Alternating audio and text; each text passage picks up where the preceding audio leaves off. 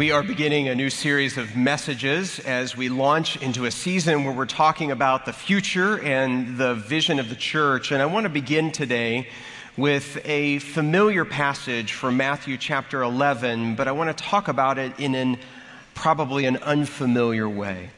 Jesus says, "Come to me, all you who are weary and heavy laden, and I will give you rest. Take my yoke upon you and learn from me, for I am gentle and humble in heart, and you will find rest for your souls. For my yoke is easy, and my burden is light."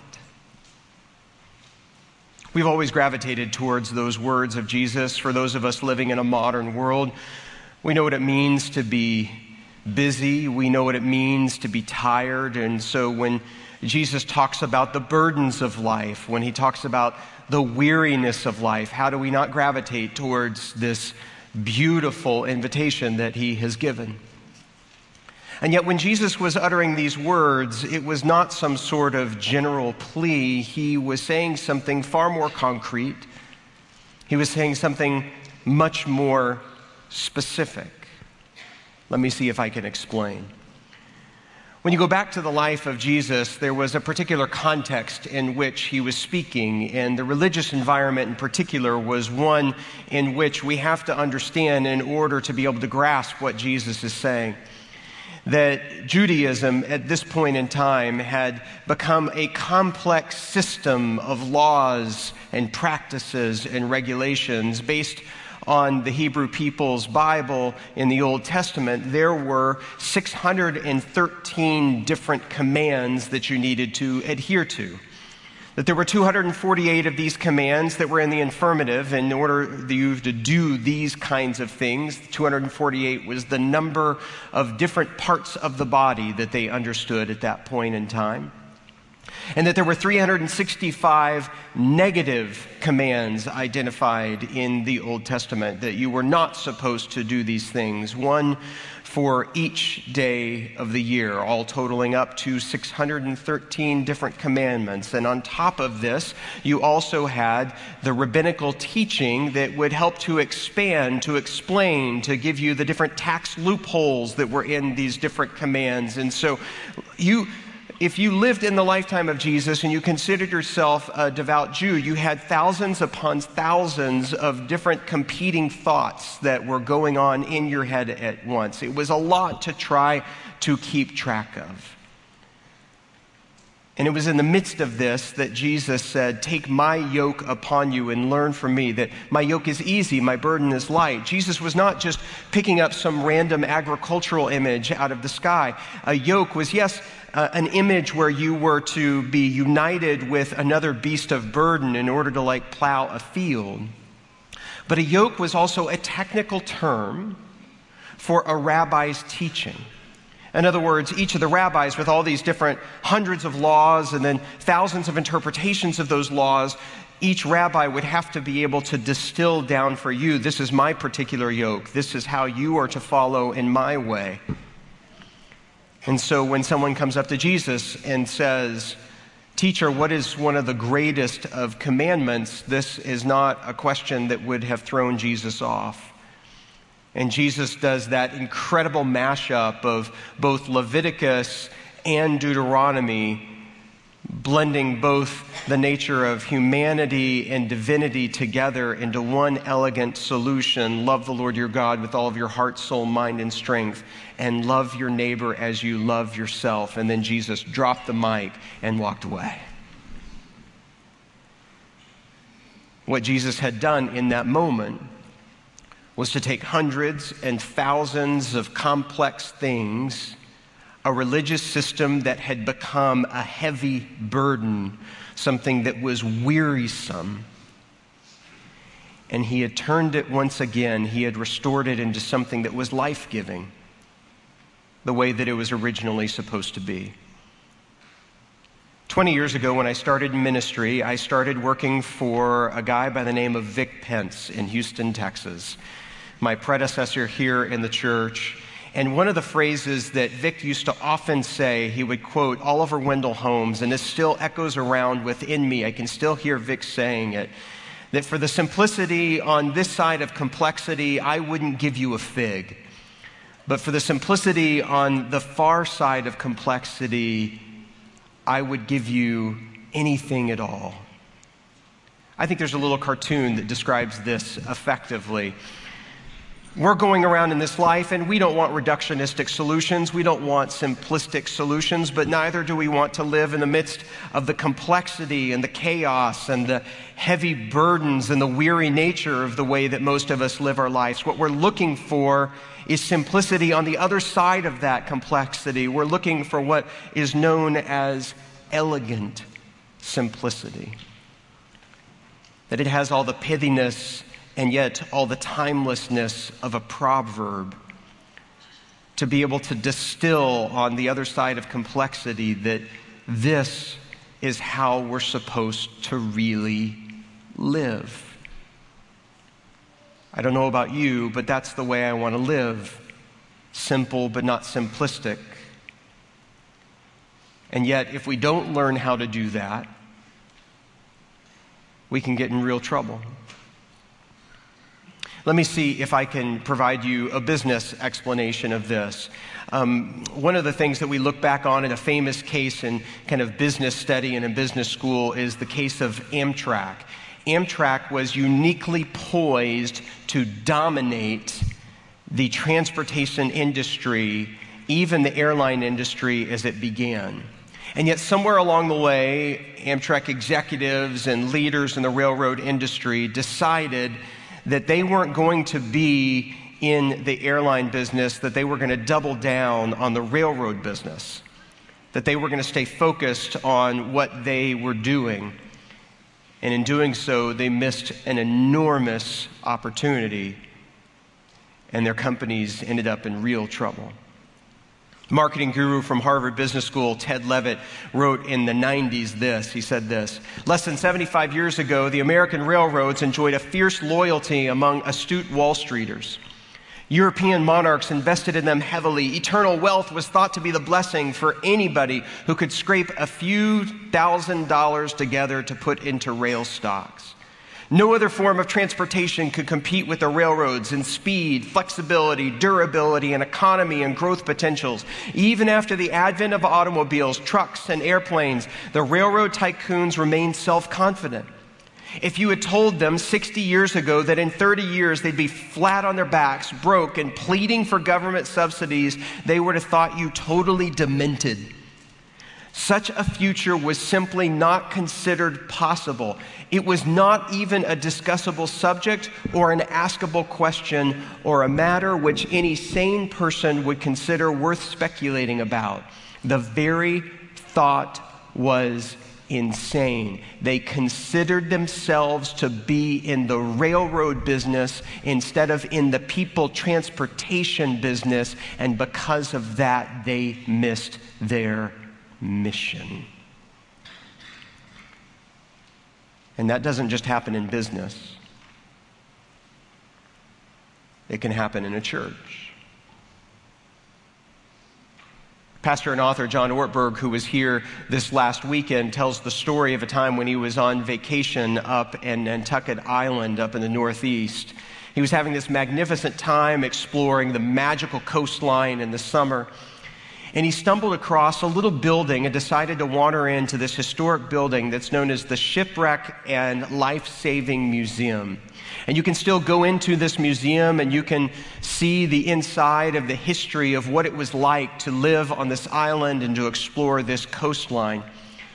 And what he discovered was that there actually is a society. It's called the Life-Saving Society, and it was birthed out of that time along the rocky coastline when you had these different lighthouses, and it was incredibly dangerous for boats to be along the shore. And so what they did in this society, it was a voluntary society. They would stand guard at all matters of night and in all kinds of different conditions to make sure that if anything happened along the coastline, that somebody could sound the alarm and that people could go on a rescue operation to help. This little life-saving society that was there actually had a motto. They had a slogan. I want to show you the slogan. It says this: you have to go out, but you don't have to come back. How's that for a recruiting slogan? That we don't care if you die, but you got to go out in order to do this. You should put this on t-shirts and bumper stickers. But such was the power, the motivation of what they believed in their cause and what they were doing in their calling. And so the remarkable thing that John discovered while he was learning the history of the Life-Saving Society in the Life-Saving Museum is that the Life-Saving Society still exists, that they still have meetings, they still have gatherings, they still have events, they still have that great museum, they still have fundraisers, they still do education. But guess what? They're no longer in the life-saving business. That somewhere along the way,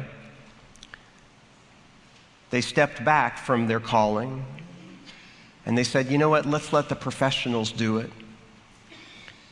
Eventually, the Coast Guard was formed. And even though they still do all of that work, they don't engage in their mission. They don't go out anymore to rescue. Do you think that can happen to a congregation?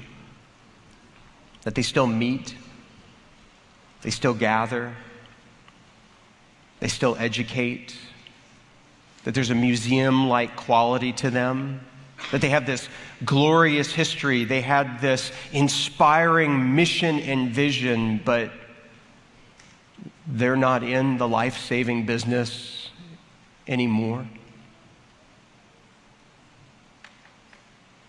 Here's what I want you to hear from me today. What you need to hear is that unless we have that commitment to the elegant simplicity of the gospel, that God has given us a calling and a mission, we can end up like that little museum in that little society. And when we do that, we forget why we're here. There's an often told story of a guy in medieval England who's walking alongside a construction project, a job site, and a guy walks along and he sees somebody who's working at this job site. He's engaged in some masonry stone kind of work, and he says to the man, "What are you doing?" And he says, "I'm making bricks." He takes a few steps further, walks a little around the corner there. He sees another guy who's doing the very same activity, engaged in the very same work, and he says, "What are you doing?" And he says, "I'm building a wall." He takes a few steps further, goes around another part of the job site, and he sees another guy working, and he says, "What are you doing?" And he says, "I'm building a cathedral, and it's going to be the most beautiful cathedral in all of Europe." Three guys doing the very same activity, doing the very same work, but only one of them has a mission. Only one of them has a calling. Let me let you in on a secret. I could care less whether Peachtree Church has a mission statement. But do you know what I care deeply about? Whether or not we have a mission. I really don't care for organizations that put mission statements on their materials or on their website or on the walls of their buildings. What really matters is whether or not there's a mission within us, a passion that drives us, a calling that wants us to send out our lives, even if our lives are at risk. There was a group of people in this congregation who spent a year on your behalf working on a variety of vision pieces. There's one little simple yet elegant phrase I want to introduce you to today. It's called a mission, a missional mandate. What are we collectively called to do? How are we called to do it? When are we successful? Where is God taking us? We all explored these questions, but this first question is, why do we exist? And we believe that here at Peachtree, we're joining Christ daily in the restoration of all things. Let me see if I can break this down for you a little bit and then contextualize it. First, let's talk about what it means to join Christ. Let's talk about what it means to join an organization, to join a movement, to join a particular party or affiliation. We all know what it means to join different things. And then it even gets more personal than that. When we use the word join, we talk about joining a family. We talk about joining someone in a relationship. In fact, in the Bible, when we talk about marriage, we discuss those whom God has joined together. Let no one tear asunder. The Bible talks about us being the body of Christ and that we're individually parts of us, that we get to join with Christ. That invitation echoes over and over and over again. Yes, we're to follow Christ, but the invitation is more than just following. Jesus says, I no longer call you servants, but I call you friends. And so there's an element, it's not an equal partnership, but there's an element of partnership that Jesus has invited us into.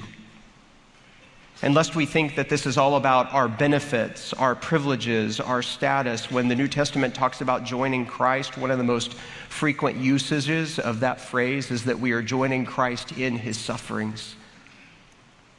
In other words, joining Christ will involve sacrifice.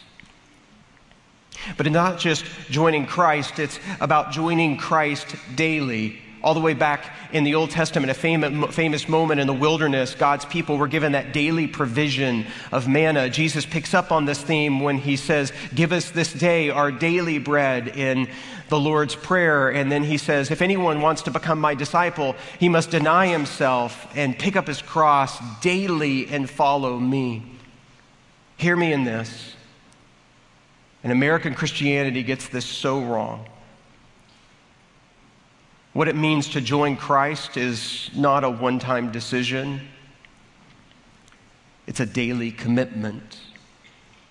The Hebrew people would wake up in the morning and say the Shema, love the Lord your God with all your heart, soul, mind, and strength. As soon as they woke up in the morning, they would say that before they would go to sleep. Have you joined Christ today? Joining Christ daily in the restoration. We believe that God is doing a restoration work in the world. Let me see if I can illustrate this for you. I want to show you an image of a house up here on the screen, and raise your hand if you'd like to live in this house.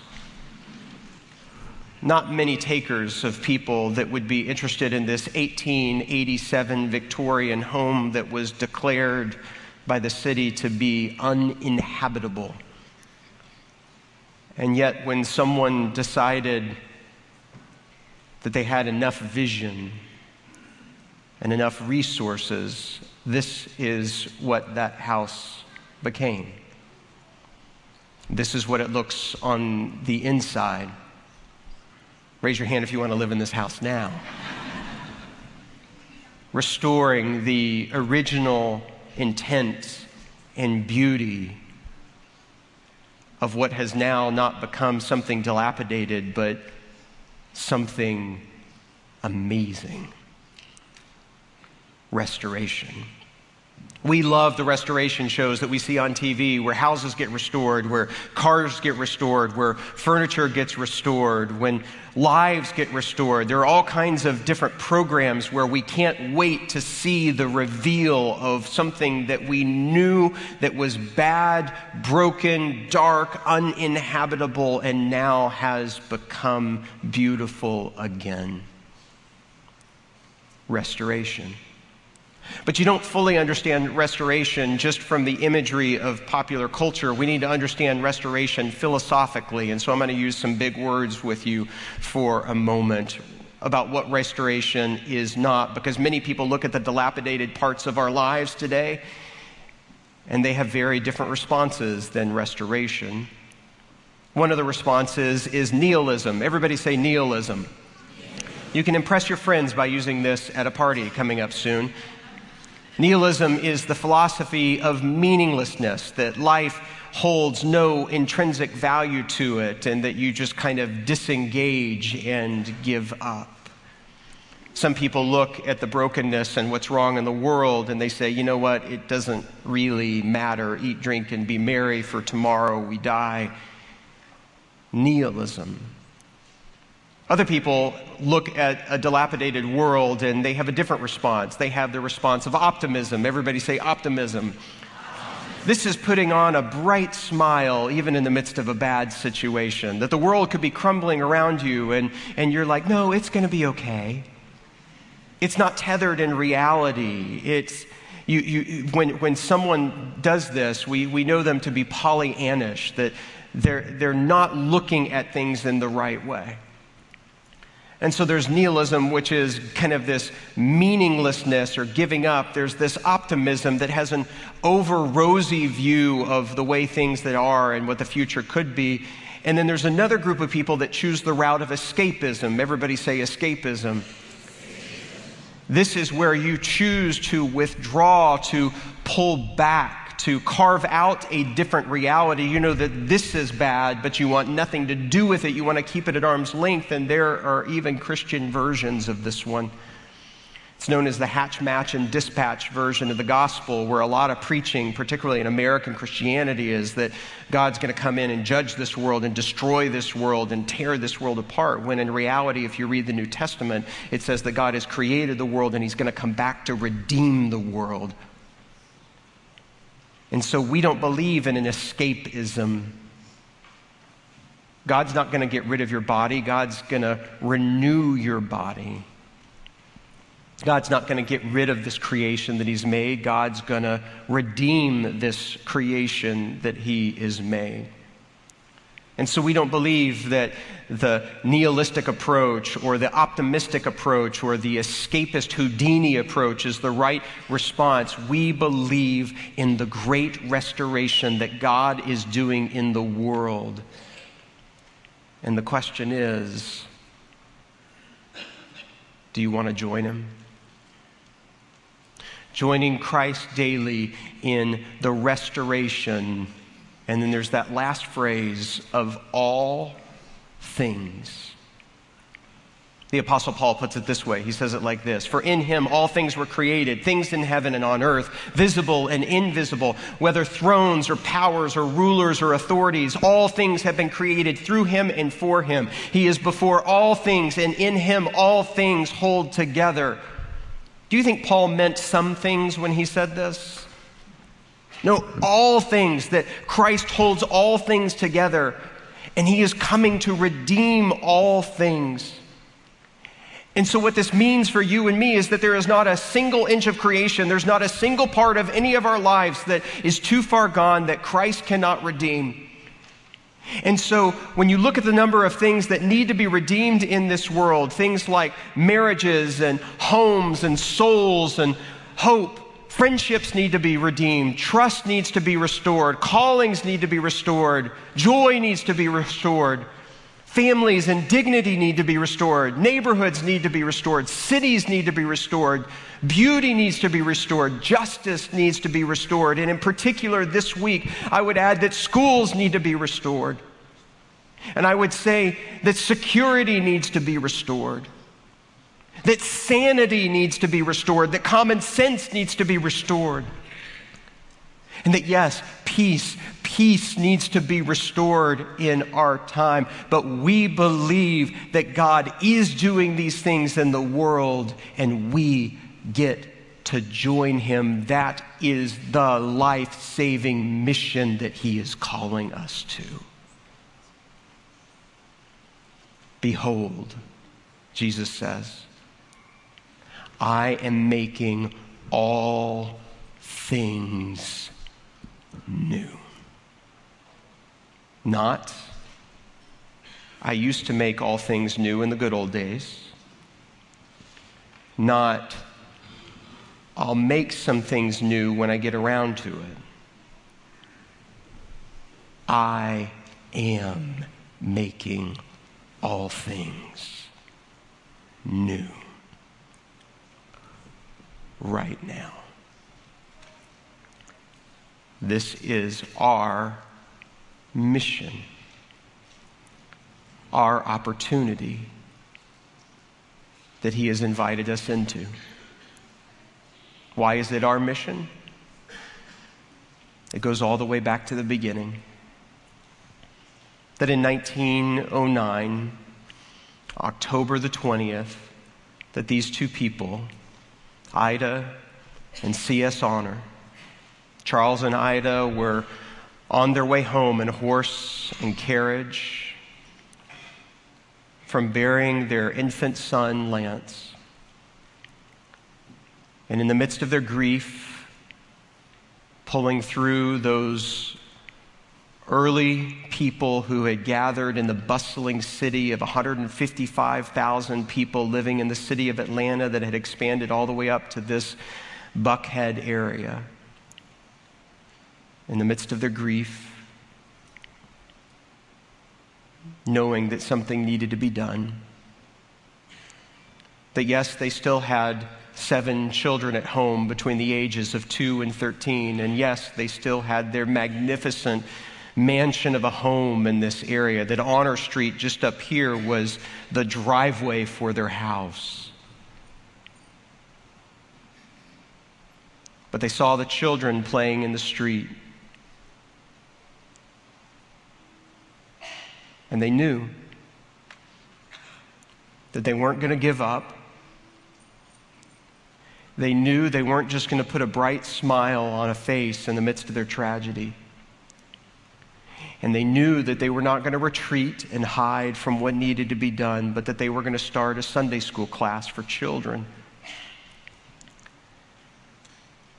And they started that class, and it became the seeds of the Peachtree Presbyterian Church. This is what the intersection of Roswell and Peachtree looked like in 1909. It looks a little different today, although it still has Coca-Cola kind of products in the picture. But because they were faithful to their mission,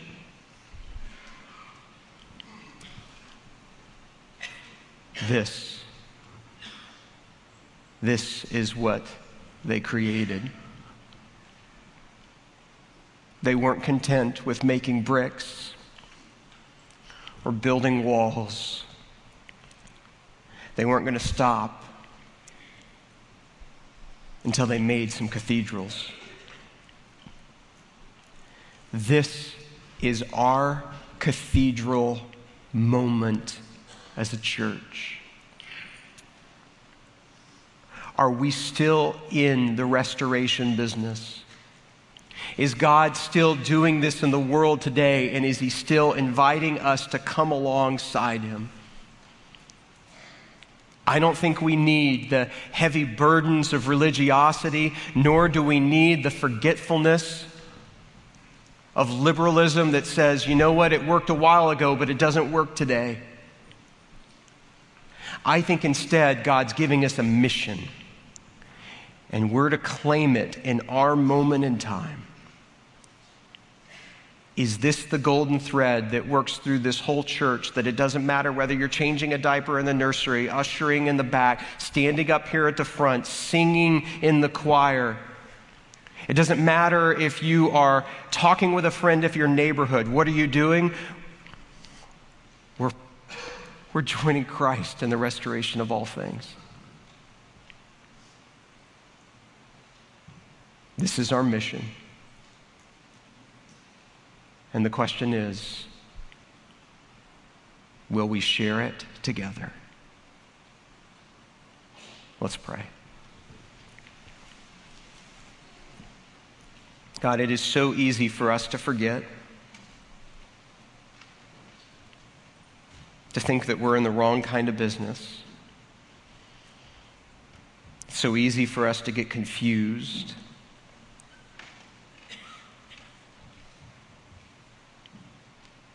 And so, God, we pray that you will give your church here on Roswell Road an elegant simplicity of the gospel.